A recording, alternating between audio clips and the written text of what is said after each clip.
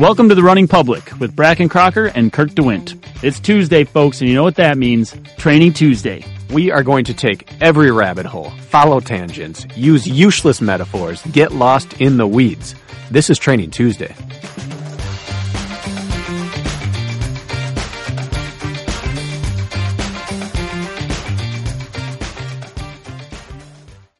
When you're ready to take your training or racing to the next level, go to therunning.public.com. We have both monthly subscription training plans, $19.99 a month, and Bracken and I both offer one-on-one customized coaching. Again, go to therunning.public.com and check out our offerings. Morning, Bracken. Good morning. We are, a week removed from our Love Fest weekend, and my heart has grown even fonder with our time apart. How do you feel? I don't know. I guess I've moved on. Oh, that makes me like you even more, Bracken. I don't know why. I can't help myself. Yep. I just setting the hook here, Kirk. So I ended this last week with a fizzle with my training, Bracken. Really limped home. Oh, just, shat the bed, as they say, and really didn't have very good energy. And then I opened up my Squadcast today, and we hop on here for our recording. And your screen name today is I Might Be Fast, which would insinuate that you didn't lay eggs to end last week. You probably had a good training week, and I wanted to ask you about it. Because we'll talk about my bad workouts, because that's part of today's topic, plenty. But why might you be fast? It's hard to really say. No one really knows. I might be. I might not be. But I'm stacking weeks, and I'm getting to the point of critical mass, I think, where I've stacked a lot of mediocre to decent weeks in a row, where it's starting to just do something. And then you and I had a big weekend, and you know how that changes things sometimes. Yep. My running just felt crisp this week.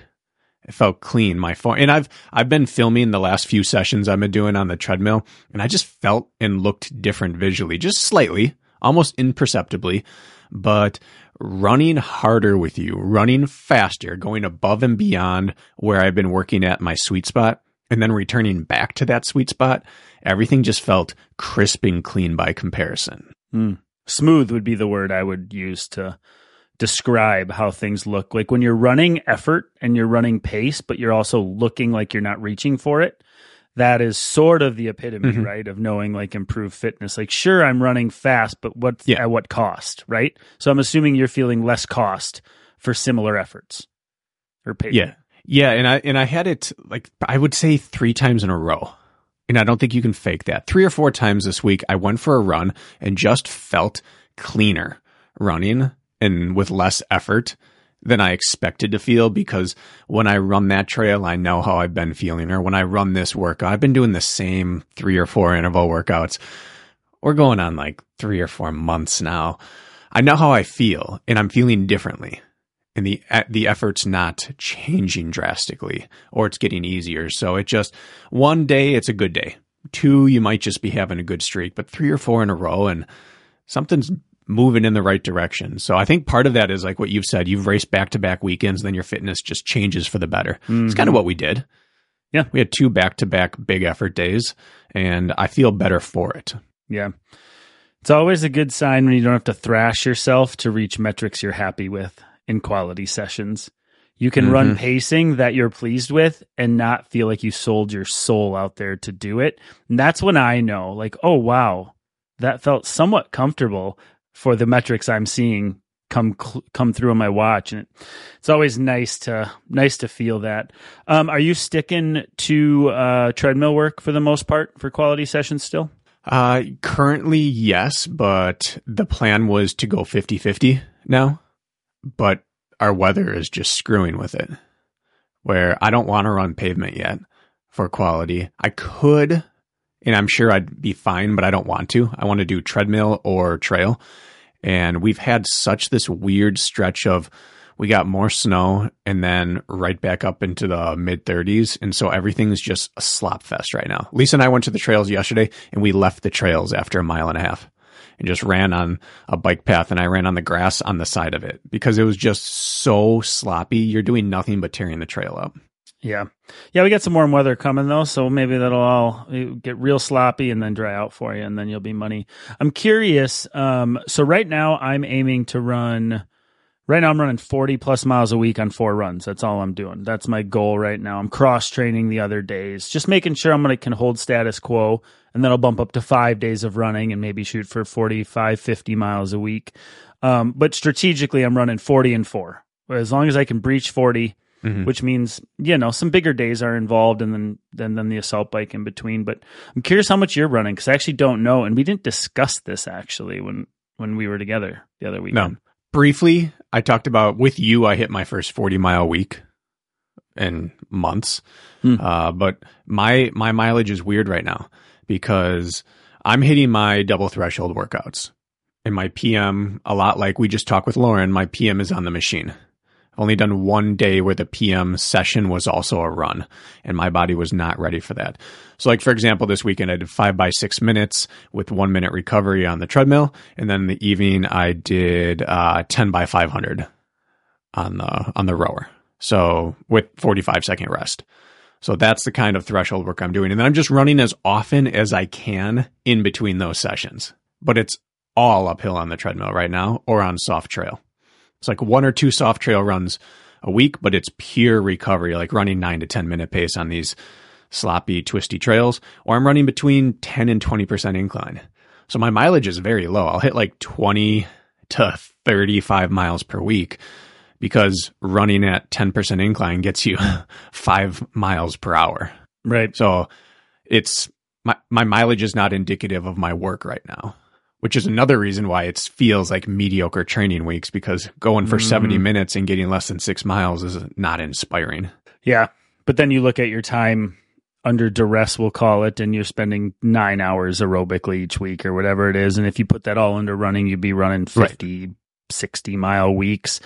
It's always the interesting thing. Yeah. And mileage, we should throw mileage out, the nature of what we do. Like I say 40, but one of those is at 30%. Like I'm getting 3 miles that day or 4. That means I got to get 35 in the next 3 to hit 40. It's like, mileage is kind of silly when you chase vert and all that. But, so for example, that interval workout, I did 5 by 6 minutes, but it was at 10% incline. So I'm not getting much mileage that day, but if that were flat, that'd be a great workout day mileage wise between warm up and cool down, but I don't get much out of it. So yeah, I've kind of just disassociated myself from mileage right now. I'm seeing that 6 minutes on, 1 minute rest, that workout starting to pop up everywhere. What's up? Where did that workout come from? I mean, everyone just jumps on what everyone else is doing, and Ingebrigtsen is famous for doing 3 or 4 workouts. One is 3-minute reps and one is 6-minute reps. Is that what it is? So that's just the double threshold style. They like to sit around 3 and around 6, and then the PM, they like to sit around 70 to 90 seconds, and that's just what they're doing. So everyone's doing it now. But what I found is that it's a good distance for, you're not trying to run a mile. You're not trying to run a 2K. Some people run them as 2Ks, the pros, but you're not trying to hit a distance, so it makes you just settle in and run an effort. Yep. That's why I don't run thousands. I usually run 3-minute reps now, because I know what I want to try to hit for 1,000 rather than for 3 minutes. I'll just fill that time with good effort. I like it. Little shout out for our Friday episode with Lauren Weeks. If you haven't listened to that episode, we had a great conversation with Lauren on, I don't know, it was Thursday last week, but episode 1 we did with Lauren maybe around a year ago. We got to know Lauren as like a human. And then on Friday, we were able to like dive more into like the athlete and training transformations and what she's been doing and how she looks at the sport as a whole, interpersonal relationships amongst her competitors, things like that. I just found it a really enjoyable, relatable, down-to-earth conversation. So if you haven't listened to the Lauren Weeks episode, you should go ahead and you should do that. But I'm sure after hearing Lauren, you feel a little more comfortable about relying on that treadmill for quality work if you need to, huh? 100%. What I love about Lauren is she is uniquely dialed into herself. And we're going to have a post on it this week about her comments about how she views racing. Mm-hmm. But she just is her and doesn't let anything distract from that. But yeah, the treadmill training as well, that was reassuring. I do believe you got to get off the treadmill from time to time, but she and Anthony are dialed in to her unique needs. And I like when someone really meshes their mentality with their skill set, with their race type. Yep. Well, we won't spoil it all for you if you haven't listened yet, but go listen. And now today, I kind of had a topic I wanted to chat out, mostly because, as I mentioned, I fizzled out the last half of last week's training. Like, just didn't feel that well. And I think as listeners, you probably gathered this about me, Bracken. I think you know this about me. Like, it's not very often I pull the plug on a workout or back away from effort. I usually double down, if anything, and rub my nose in it. And on Friday, I bailed. I was 3 reps, Bracken, into 24 by 400 meters with a 0.12 mile recovery. And I was 3 reps in. I was like, F this. I hate this. I don't feel good. My metrics suck. It's -4 with wind, -6 with wind chill, 15 mile an hour winds. I hated it. I said, I'm done with you running. Piss off. I negotiated with myself to get to 12 of the most pathetic 400 meter reps I've ever done in my life. I said, screw this. And I just ran around the lake and ended up back home. And I had a hard time processing, was I just a wimp? Or was that the right move given the factors, right? And so I kind of stewed over it again. And then the next day for my long run, I felt like junk again. 2 hours on the snowy trails, I was empty, right? So obviously I think I made the right call, confirming wow, I still felt like crap Saturday for my long run. And then it brought up the conversation topic, which I think I'd really love your perspective. And then I have a few thoughts as well. And that is when to sink your teeth into a workout and when you should jump ship. What signs should lead you to be like, the juice isn't worth the squeeze. This isn't my day. Or are you just being a wimp and you should press on? I think that's something that we battle with often in workouts. And I don't think we talk about it much. And so I figured that's what we should dissect today. Yeah. That's a really tough spot to be in, especially when you're self-coached or when you're self-executing the workout. It's one thing to be back in college or with your track club and have the coach standing there and you say, hey, here's what I'm feeling. And they're like, yeah, suck it up, do it. Or, hey, why don't you just go hit an easy run now? It's easy to second guess yourself when you're the coach. Mm-hmm. Am I being a wimp? Am I looking for a way out? Should I be looking for a way out? But I'm trying to stay in. So I have my answers to this have changed over time. And I believe we had this as a Q&A in the last 6 months. And already I'm going to give a slightly different answer. But I have 2 main beliefs about when to bail out. Are you ready for this? I'm so ready. The first one, when it is clear you cannot accomplish the intended purpose of the workout. And then the second one, when finishing the workout will set you back in training. Those are the only 2 hard and fast rules I have. Everything else is gray area. Everything else is a decision. These are not decisions point. These are just check yes and move on or check no and bail. There's no decision. It's just you have to follow it. When you can't accomplish the purpose of the workout or you're about to set yourself back. Although it is hard to know those things in the moment sometimes. I mean, I think those are great rules. True. At the same time, have you ever had a workout where you're like, God, those first 2 reps are sticky, and then somehow you find your groove, and you're like, okay, I just had to wake up a bit. Maybe I should press on, or my foot's hurting me. I can't really tell if I should if I should stop or I shouldn't. It's there's some gray area with that too, but I think the intended purpose is probably as important as anything. And a lot of athletes probably don't even know the purpose of the workout sometimes. They just know they should. I should do quarter mile repeats. I should do mile repeats. I should do threshold runs. But the intended purpose is a big one, I think, understanding why. Yeah. Well, I think that the preface to that is that you have to know your intended purpose. Otherwise, you can't answer that question in the workout. Yeah. Which at that point, then it's all gray area other than am I going to set myself back? So that puts yourself in a tricky situation if you don't fully grasp the purpose of the workout, because there are some workouts that you can get the intended result without hitting your goal times, but you have to know which one trumps which one in that moment. Do the times matter or does completing this duration matter? Yeah, I agree with that. So have you, I'm trying to think, I don't pull the plug very often, and I have, don't get me wrong. It's not like this is the first time I've ever abandoned a workout, but, is this something that you have done in the past with any regularity? Anything you've experienced? Yeah? Well, tell me more. Well, there was a time where I would just never cut a workout short, no matter what, because I was not very good at workouts. I was on any team I'd ever been on. I wasn't the best at workouts. I would always outrace my workout performances, but I was also acutely aware of the fact, or at least I believed this to be true, that because I wasn't very good at them, I had to get them all done. Like I could handle being like a B plus workouter, but I had to get them all done. So like high school, college, I would never quit a rep, even if I was hanging off the end. That could be because I knew I'm going to race better than this, but I have to not have an off switch. Otherwise I'll get dropped during a race. So for years, I never quit a workout no matter what. And I would suffer through some really bad workouts. And then when I got out of fitness a few years ago, I started quitting workouts because I was weak. And recently I pulled a plug on workouts in the last year or two when structurally I'm afraid of something. So I'll say that 20 to 25 by 400 workout you were doing, I probably made it 16 to 20 4 times in the first, like I probably started doing that one like 2 months ago. Probably made it not to 24 times because a calf or an Achilles would just start saying something like, oh, that's it, I'm done. And I would switch to something else. So I've had 3 stages of bailing workouts in my career. Yeah, and sometimes though those are open-ended. Like I'm going to go and hit my workout until I no longer can hit pace or feel uncomfortable. Like oftentimes there's like a range, right, you're shooting for. So that's also part of it. So let's break this down into a few things. First, conditions. Okay?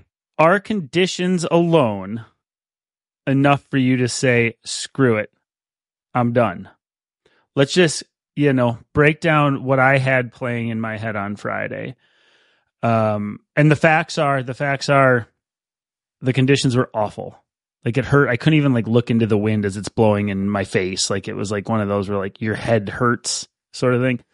2, I wasn't hitting my intended pacing. I wasn't even close. I was way off. And then 3, I felt like absolute trash at the same time. So there were 3 things going. But if you split them up, weather. What do you do with weather? Bad day, hot, cold, wind, slick terrain.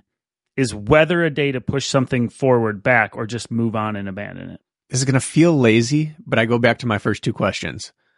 Can I still hit the intended purpose of the workout despite this weather? In your case, if you're doing 400s and if you were on a track, there's a good chance you can't hit the intended purpose of a track workout with really cold wind.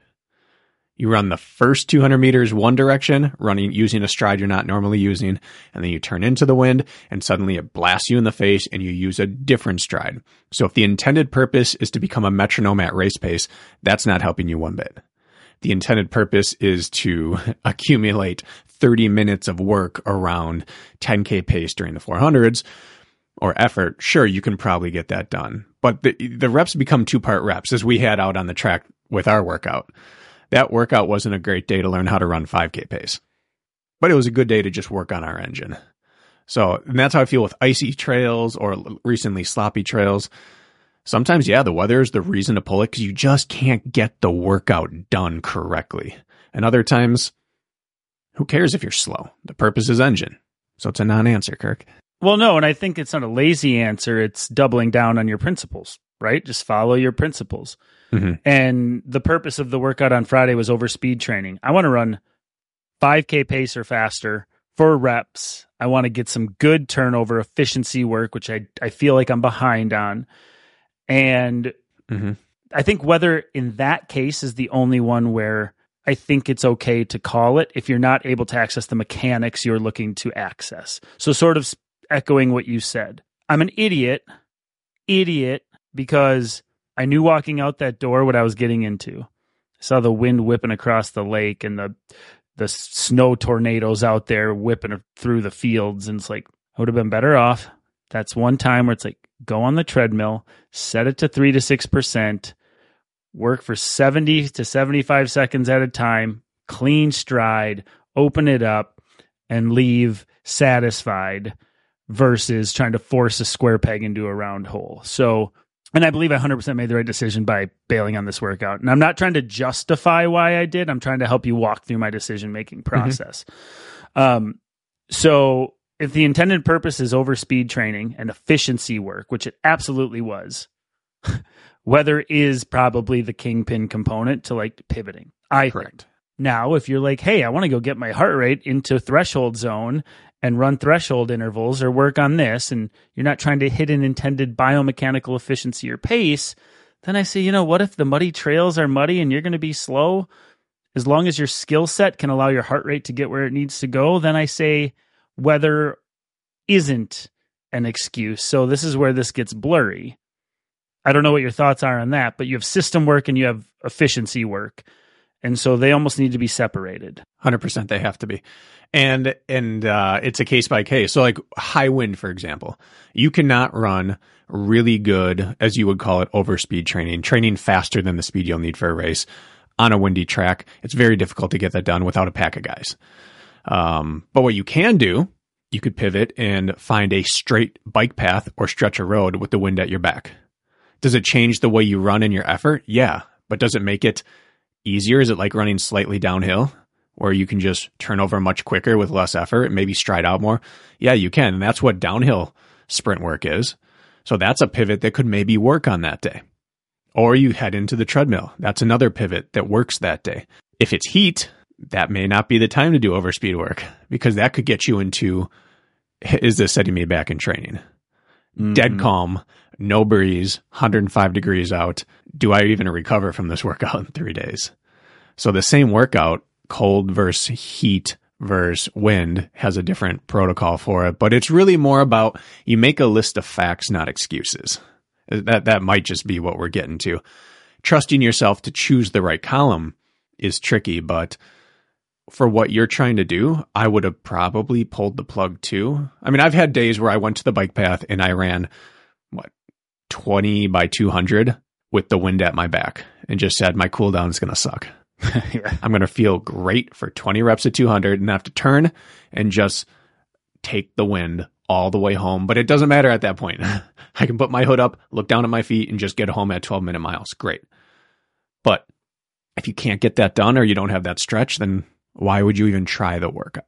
It's all still blurry though. Like, what are facts? What are excuses? How we could probably, our conversation with Ryan Balk a month or so ago, like justifying decisions, our thought process and rationalizing how we approach training. It's just such a nuanced thing that there's probably never a right answer for everybody. And there's going to be, this is fact, but, or that's an excuse, but. Yep. But I wanted to dissect the weather. I just wanted to sort of like try to clear a few things. So let's move to the next thing then. Okay. You're not hitting pacing. Okay. Which we kind of lumped into, the weather column as well. But let's say you go out, let's say you don't feel like junk, although I felt like trash for whatever reason. The stars didn't align for me that day. I'm sure I could figure out why, but, you go out and you're just not hitting pacing.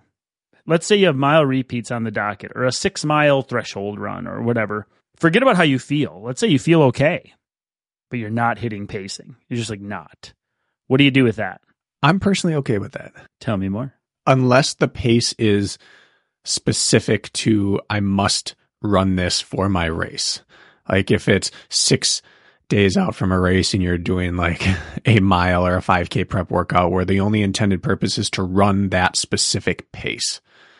Outside of that, doesn't really matter to me because I believe in engine more than pace. I believe your body doesn't know pace as well as it knows engine for fitness gains. I believe you can become a metronome with specific pace, but I think it's more important to get the engine work than the pace. And so if you're going out there and you want to run between 160 and 165 beats per minute because that's your threshold range, and you're doing a 6 mile tempo and you're hitting that and you're running 20 seconds per mile slower than you would like to, well, there's a different conversation to be had. Like, am I setting myself back? Am I getting sick? Is something weird going on? But am I getting benefit from this? 100%. Tempo run at that heart rate is a tempo run at that heart rate, no matter what the watch says.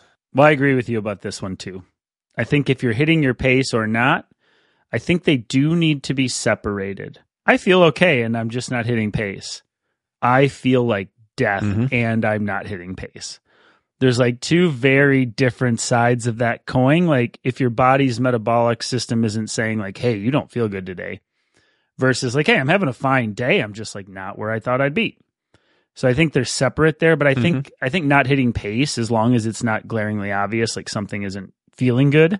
I agree with you. System work. Not hitting your pace isn't an excuse to throw in the towel. And it's also not excuse to say, screw it, I'm going to run what I was hoping to run today, and then go blow your workout up in the first half, and then it's all over and the intended purpose is done.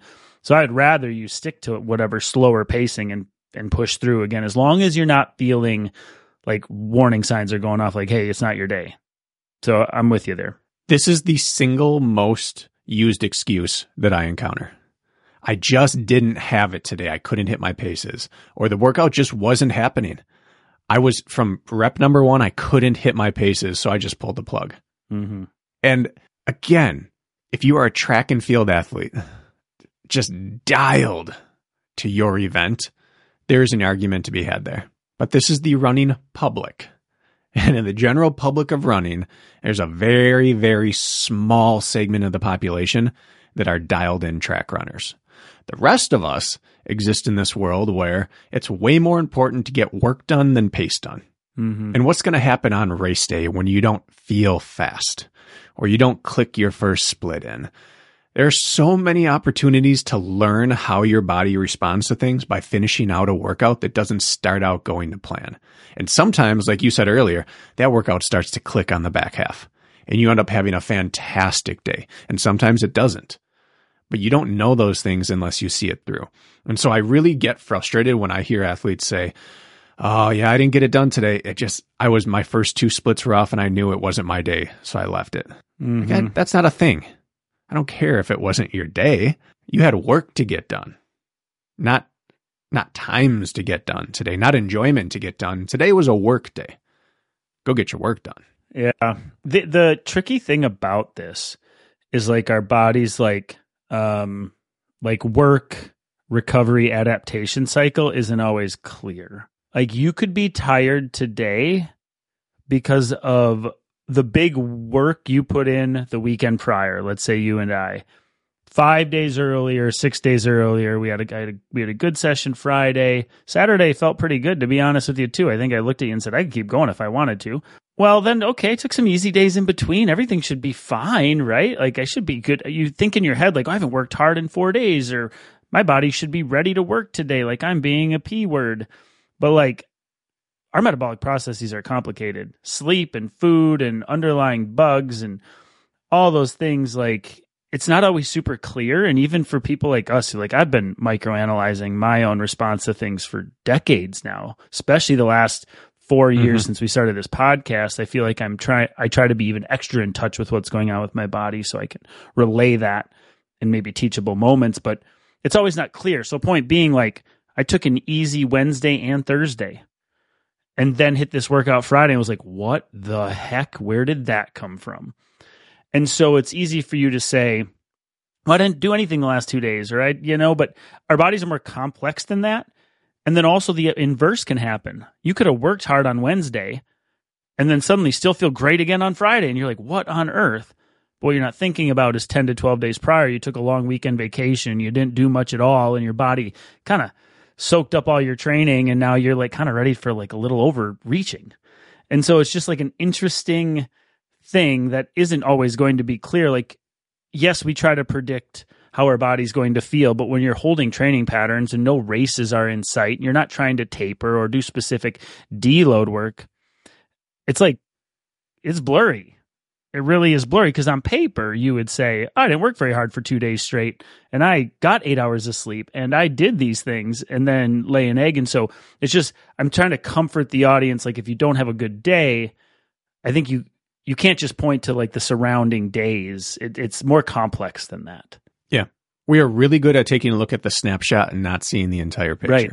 And we also can't possibly know. Time is the only thing that tells us anything. Like, we can't possibly know what link in the chain this is. And so I'm always hesitant to remove the link unless it's very clear that I can't get the purpose done, or I'm about to set myself back and can't hit future training. I don't want to remove that link, because this could be an important day. This could be the day that you look back in 3 weeks and be like, I'm so glad I did that, because things are starting to click now. And even just looking at our situation, I felt really good this week. You felt really bad. Let's look at some differences that happened. I cashed out one 400-meter rep. I worked really hard, way overstrided, way overclenched, way overworked, and now speed felt kind of nice for me this week. You cashed out with 2 miles, cutting down 5:16, 5:14. That was way more costly from an engine standpoint and from a recovery standpoint than 1 60-second rep. Way more costly. Then this week, Thursday, I took a nap. I hadn't taken a nap in several weeks. Good for you. I got like a 90-minute nap in. Nice. So we had a very different lead-in to our weekend of workouts. Despite having done kind of similar lead-ins, we had 2 very key differences in there. And yet we don't know how we're going to feel a month from now. So again, if you can't say for sure I'm hurting myself by doing this, finish the workout. Yep. I agree with that. So let's move to the last pillar of at least the formalized discussion is I felt like junk. Okay. I felt like junk. Like, right? Like, wow, I'm springy today. Like, I can tell, like, my legs are just juiced up. Like, clearly I got good food, good sleep. I'm somewhat rested and I'm ready to work. I haven't, and then there's the opposite where you get going and you get into it and you're like, whoa, like you can tell your central nervous system sort of fatigue, right? Which a lot of people, like, my legs are just dead or my body doesn't want to work. That's like more CNS stuff. Like your nervous system just isn't firing like it should, right? So that underlying fatigue, and this is the point I'm hoping to get to the most. Actually, this is I think the most important decision maker, to hopefully be a teachable moment. But I'll tee you up first. Do you have first thoughts on that? Start your workout. Feel like it's not a good day. I think you just ask one question: am I supposed to feel this way? If in the flow of my training, am I supposed to feel like junk today or not? And the example will still be this week for me. So I did that 5x6 minute workout on Saturday, finished it with a little farmer's carry and wall ball finisher, and then settled in on the couch to do some work, made some pizza with my parents, ate some pizza, lounged, watched some races. And as the day went on, I felt worse and worse and worse. Really low energy, almost fell asleep a few times. And I had this PM session of 10x500 on the rower. I was thinking, this is how I felt 2 weeks ago. And then 2 days later, I still wasn't having energy. But am I supposed to feel like this during double threshold training? Should the second session, should I feel fresh for this? I decided, no, I probably shouldn't feel fresh for this. So this is okay. And I went and I did the workout.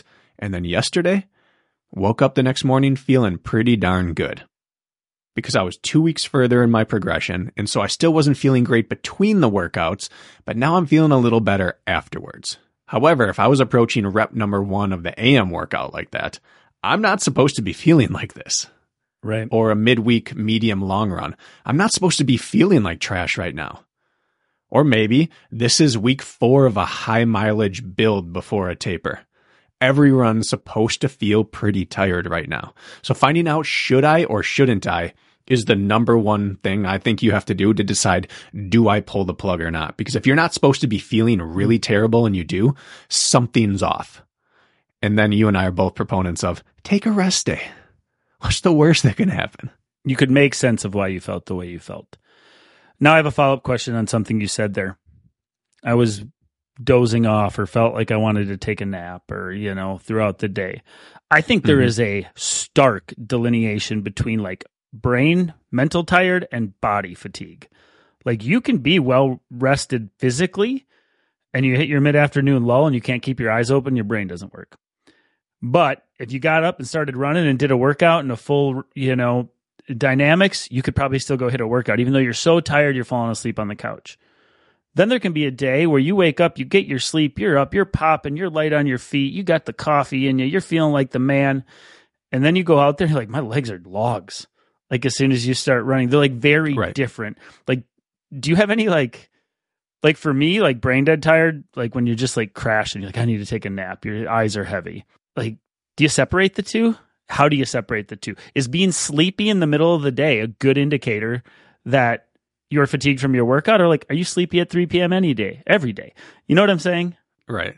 I was mentally sleepy because I'd been on the couch, on my laptop, doing computer work, trying to build this new website, staring at a screen for hours. But I went and just had a little bit of caffeine and I pepped it. That's right, you did. My legs still felt really tired. I had a lot of fatigue in there. So the mental fatigue was gone. There's a mental fatigue when you really need it, that it doesn't matter what you do, you are still in a fog. That's when we go back to that Cassie Tottenhagen interview where we said for her when she was pregnant, if you close your eyes and you are asleep within 5 minutes, you needed sleep more than you needed to go hit the workout right then. So if you just can't shake it and you're a zombie, try a power nap. Set your alarm for 20 minutes. You have 5 minutes to fall asleep. If you are not asleep in 5 minutes, you are up and you are having your caffeine and you are working. But if you fall asleep in under 5 minutes in the middle of the day, you were needing sleep, and then your alarm is going to go off in 20 minutes, and then you pop up and you have your caffeine and you get yourself working. So there's a difference between I'm tired and I am in a fog. And I think we all deep down know the difference. And what were you doing? I was sitting on a couch. Sitting stationary doing nothing is going to amplify whatever you're feeling. So it can't really be trusted until you get up and try to start moving. Once I started my warm-up, I was golden. And then I knew. But if I started my warm-up and my legs felt worse on everything I did, I would have had to switch that to assault bike because I shouldn't be rowing if my legs are thrashed. You don't think you should take 2 heaping scoops of Jacked and just get it done anyways? Just power through. Nothing 500 milligrams of caffeine can't fix. 10 a.m. maybe? 8 p.m. Not so much. That was tongue-in-cheek, folks. But there's a time for that, right? There's a time that you just stimulate yourself and go. Because if you're supposed to be feeling bad and you are supposed to be getting the workout in, sometimes it takes the Perform Elite or Jacked or in Kirk's condition, Bang Energy. Whatever, Mr. Rain, Orange Dreamsicle Rain Man. Maybe never again. Man, did that get my gut. Bracken, before our quality session, Bracken had half a Rain and then in combination with Perform Elite, and the Perform Elite, he just took right down the hatch, just mouthed the powder like a man. So he's drinking like a fluffy Rain energy drink, Orange Dreamsicle, and then he just gut pounds half a scoop or 3/4 of a scoop of Perform Elite. No wonder you had a shook it up ache. And drank it. No, did you really? Yeah, of course I did. I can't just take powder down the hatch. Are you kidding me? That's how I recall it. I was trying to build up some street cred for you, put some hair on your chest and head, but I don't know if that's street cred. Maybe if I had chopped it up and lined it. I don't know. Chopped it up and lined it. This is a family show. It's Perform Elite. Anyway, I haven't had Perform Elite in months, and you brought some out and said, "You want some of this?" I'm taking it. I'm about to hit the track with someone who's significantly more fit than me. I was taking every advantage I could have, but we got done, and then I had a Jimmy John's Gargantuan right after, and then I spent about 4 hours filling the house with noxious fumes that shouldn't be happening on a couple's romantic getaway. And there's only one bathroom and only one bedroom. That's not a great setup. It wasn't for me. Moving on. So I don't know how we got on that. Oh yeah, Jacked. And I don't think you can get Jacked anymore. At least they had to change the ingredients. I think people were having some health issues on Jacked. Could be wrong, but was that the one that had methamphetamines in it and whatever else? I don't know. I don't know. I had something. Anyways, so here's the biggest reason I pulled the plug on Friday. And maybe this is my justification. Maybe this is me changing the deal. But there's facts involved. And I think you should really think about this as well. We all know how our body responds when we work hard in general. If you've been doing this for a while, you'll know, hey, I work hard and my heart rate typically gets to here. Or my legs feel like this, or my breathing is X. I can tell in my cadence or whatever it is. And my legs felt like watered down logs. I said, I'm going to still reach for some sort of pacing. And I looked down and my heart rate's at like 161. My heart rate should be at least 10 beats a minute higher than that. I'm like, God, I can't even get my heart rate to go anywhere today. And I feel like I'm mentally and physically working. I said, all right, well, I'll get into the workout and I'll continue on. I mean, this is run recovery too. This isn't standing rest. This is supposed to be 7-minute pace recovery, which turned into 8. And then eventually I flipped the workout the bird. But Point being is it's not like a workout where the heart rate's meant to come down, really come down. Anyways, by rep 3, 4, 5, I can't get my heart rate to do anything. Like a workout in which should be getting me into the low to even mid 170s if I'm pushing towards the end of each rep. I'm seeing 163, 161. I can't get it to do nothing. And there's the sign right there. I think more than anything, like I think I'm working. I can tell my body isn't feeling great, but my heart rate will not respond to effort today. And I think more than anything in a workout, you have two sides of that coin. But if your heart rate doesn't want to rise, some people would look at that as a good thing. Like, oh, I was running a low heart rate. Clearly, I'm not working that hard. Your body is just putting a sock in its tailpipe. It's putting a governor on you and saying, you need to chill. And it's not even allowing you to access. Your legs are so fatigued. Your CNS isn't telling your body to fire the way it should. And your heart rate just won't respond. It's like saying, hey, you, don't be an idiot. Chill. And my heart rate won't go anywhere. And if I were to get it to go anywhere, I would have to put forth such a mental effort that it wouldn't even be reasonable. And so that was my major decider, was low heart rate, which again sounds contradictory, especially to a new runner being like, oh, that just means you weren't working hard enough. I argue the opposite. It means your body's telling you, hey, stop. And so that is one of the key indicators, I believe, when there's mental effort being put in combination with the body feeling really sluggish. That heart rate doesn't want to rise. That's telling you got some underlying central nervous system and, metabolic fatigue, and it's time to pull the plug. And so that's how I felt comfortable making that decision, is purely based on the heart not rising. Have you experienced this? That, not so much, no. But it's indisputable. You can convince yourself of a purpose of a workout in the moment if you want. You can convince yourself you're not supposed to be feeling this way. You can't look at your heart and fudge the numbers. If it is way higher than it's supposed to be or way lower than it's supposed to be, that is the clearest indication that the workout shouldn't happen. And that's probably the only one you can't fudge it. You just know, I'm supposed to be running at 170 and I'm hitting 185 and I'm barely trying. There's something going on internally. Pull the plug. Go spin easy for an hour or take a nap. Or the opposite, the one you saw. My heart rate's not rising. I'm working so hard, but I can't get my body moving. Pull the plug. Heart rate's the surest indicator when it is high or low, significantly high or low. Few beats, I don't really care. But like if you're talking 10 plus different than what you're supposed to be seeing, yeah, pull it. Yeah. Or if just simply your mental effort isn't matching up to your pacing or your heart rate as well. Like I am pushing and I am behind on both accounts, for example. Yeah. But it's, that middle ground, you're right. The other end is my heart rate's too high. Well, then, okay, what do? You either back off the effort or pacing and just try to keep it sustainable. Maybe heat's involved. Maybe you have a virus you're just about to get sick and you don't know it, which you see a lot. Like, why is my heart rate so high today? And then you wake up the next morning with a raging sore throat and a fever. You're like, I get it. There's that instance too. I don't know what is more common. I think the high heart rate's probably more common than the low. But anytime I see low heart rate, much lower than normal, and I couldn't have predicted it, but it's like, okay, well, in that case, a lot of people would beat themselves up over that, saying, I suck. I'm not even working that hard, and I feel like crap, and I want to quit. And I would argue the opposite of that. And I think that's where people need to be a little more kind to themselves. If you truly believe you're working and your body metabolically isn't responding, then I could see a lot of athletes pushing through in that case when they probably should be doing the opposite. I don't know what to do in the high heart rate situation, actually, to be honest with you. Sometimes, like in quality sessions, I'm like, you know what? I'm not going to look at the heart rate. I'll just let the data tell me what it did afterwards. I'm not going to get caught up in it. Like, what do you do? Like, is every time the heart rate's really through the roof? Are you like, no, or do you just roll with it sometimes?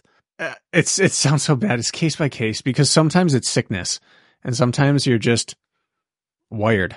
It's hard to tell. But what I will say is that high heart rate is usually the thing people see because it's life stress or it's too much caffeine or it's working harder than you think or it's heat or you're about to get sick or something's going on. Low heart rate, that's what people get to more often when they've trained a ton, when they have just compounding fatigue going on.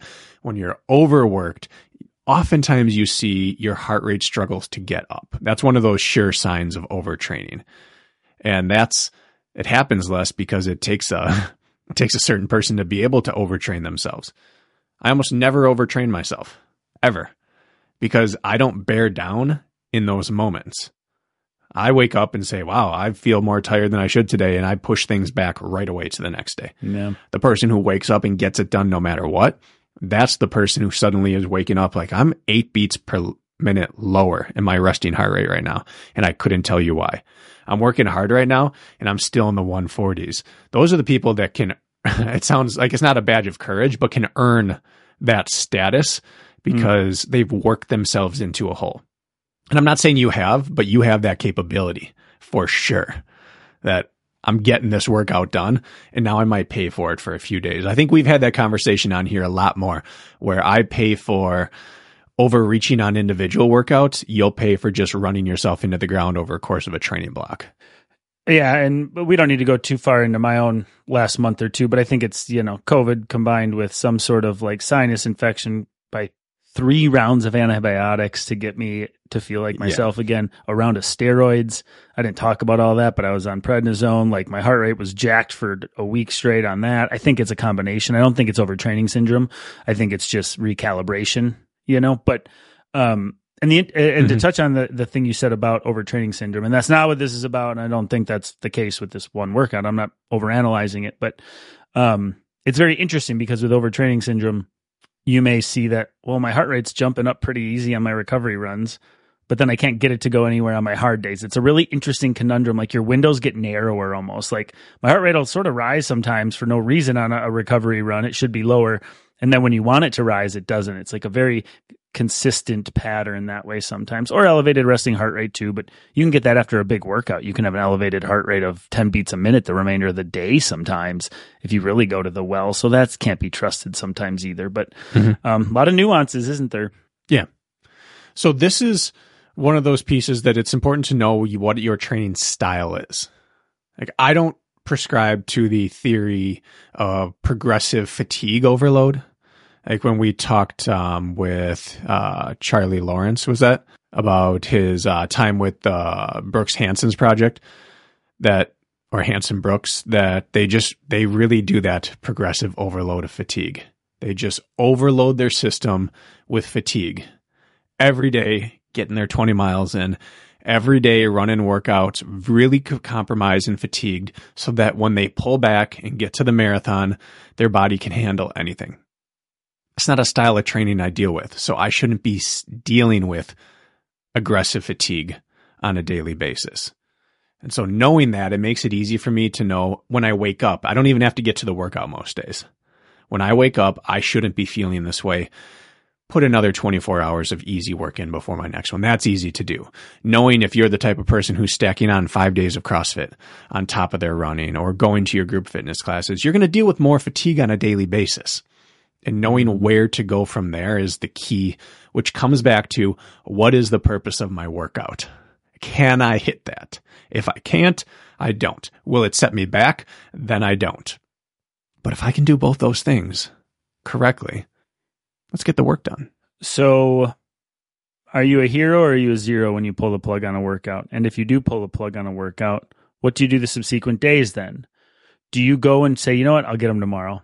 Or I'm going to take a day or two down, I'm going to hit it again. Do you move on with life and go on with the script and hit what's next? Some people go and they double down the next day. You weak SOB, fine, you cut the plug, but now tomorrow you're going to pay for it and you're going to go rub your nose in it and you're going to hit that workout again even harder.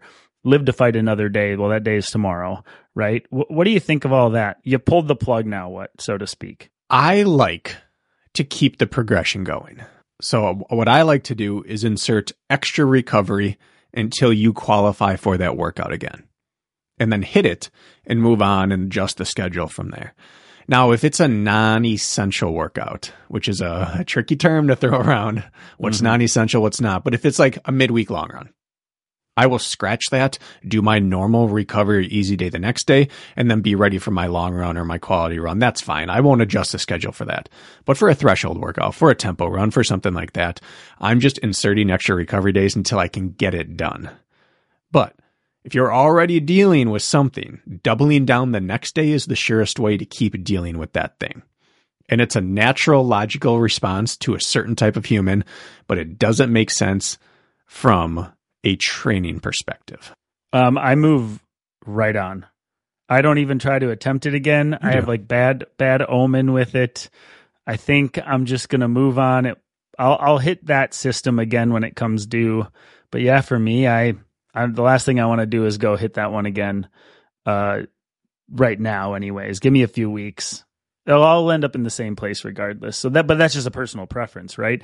I will say cutting the plug, like if it's short intervals, granted that was a long session with run recovery, but where I won't, I'll find a way is if it's extended work, if I'm doing a 6 mile progression tempo or 8 miles worth of, like if it's one where I'm getting my heart rate up and keeping it there with intent threshold work, if I cut the plug on that, it's like, that's the foundation. But if this was more flash for me, I can live with moving on, but the fundamentals, which I would consider threshold or extended tempo work for me, the tempo work I set a prescribed pace usually and try to hit that on my tempo work. But nonetheless, that stuff I'm going to plug in pretty quickly, but the flash, I don't think so, because I don't think those are really the needle movers. So I'll just let that bad taste linger for a while and not fix it right away. I don't know when I'll hit it again. Maybe it's dead to me, Bracken. Maybe it's dead to you. On my training plan, I use different font for the purpose of the workouts. If it's just regular font, it's an aerobic day. If it's just italicized, the only purpose is recovery. If it's bold, this is a needle moving workout. This is one of the 10 poles of the week. And if it's bolded, I do not move on until I re-hit the bold. Now, it doesn't mean I have to hit that workout. If I go out, let's say Saturday, and I was going to do that 5 by 6 minutes and it just wasn't happening, I insert another day or two of recovery and then I go back. I don't have to do 5 by 6 if that has bad taste in my mouth. But what if you do 3 of the reps and then pull the plug? Well, you did half the workout. Does that check the box? Gets complicated. No, because what was the intended purpose? Didn't 6, check my intended 5. purpose. It was like a half day. Yeah. I have to get enough to know that I got something out of the workout. And like for checking the box and moving forward. If I got 4, I might count that and that evening try to add on something on the row or on the bike so I can just move forward. Or I might just go along the next day or something like that. But I might give myself 2 days and then do a different 30-minute threshold workout, something totally different. It could be 30 by 1 minute with 15-second recovery. So it could be totally opposite end of the spectrum, but the same general purpose. But I don't move on from my bolded days. You want to know the worst part about it? And I'm sure other people have been there. And Tyler German commented on my workout. As I programmed 24 by 400 meters into my watch and started that workout. So then it's like your dog craps on the floor and you rub its nose in it. Like, you're a bad dog. Like, he knows he's a bad dog, right? Like, I knew I was a bad dog. And then every quarter mile and every 0.12, my watch had to beep at me and say, go, rest, for another 12 rounds as I'm just sitting there in my shame. And so my stupid Strava has all these interval marks on there that are just embarrassing compared to the intended stimulus. It's just like, it makes me really question if I should be programming those dang reps in there or not. But it made a really ugly graph and I'm not proud of it. You had that happen before? Yeah. Doing the recovery of shame. Yeah. It's like now everybody knows. Yeah. Last winter, I had one on the trail. It was 30 seconds at threshold, 30 seconds at 5K. Back and forth until your pace breaks. 5-minute recovery, repeat 30-30 advanced. 30-30 advanced. And I had to pull the plug. I started the second round and I just couldn't do it. Like I'm already failing. And so I had that every 30-second reminder for like the next 12 minutes of my cool down. Just the cool down walk of shame, just constantly beeping at you, vibrating on your wrist. If you have it linked to your headphones in your ear, it's saying, go. No. Yep. Just dragging my feet out here. I don't feel bad enough already, Garmin. All right. Is there anything else you want to add to this conversation? I feel like we've covered most of the topics, and this isn't a justification or an excuse for you to cut workouts short. We would much prefer you don't. I much prefer I didn't.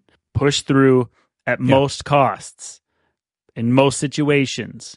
But these things pop up on occasion. So don't be looking for reasons to stop early. That's not what this is about.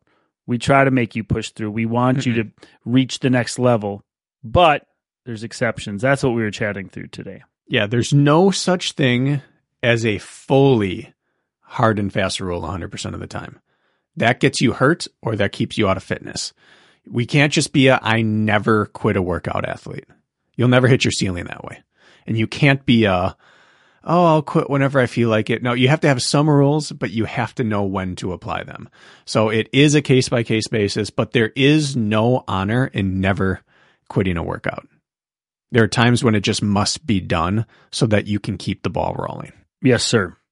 I want to issue an apology to end this episode, if you're cool with that.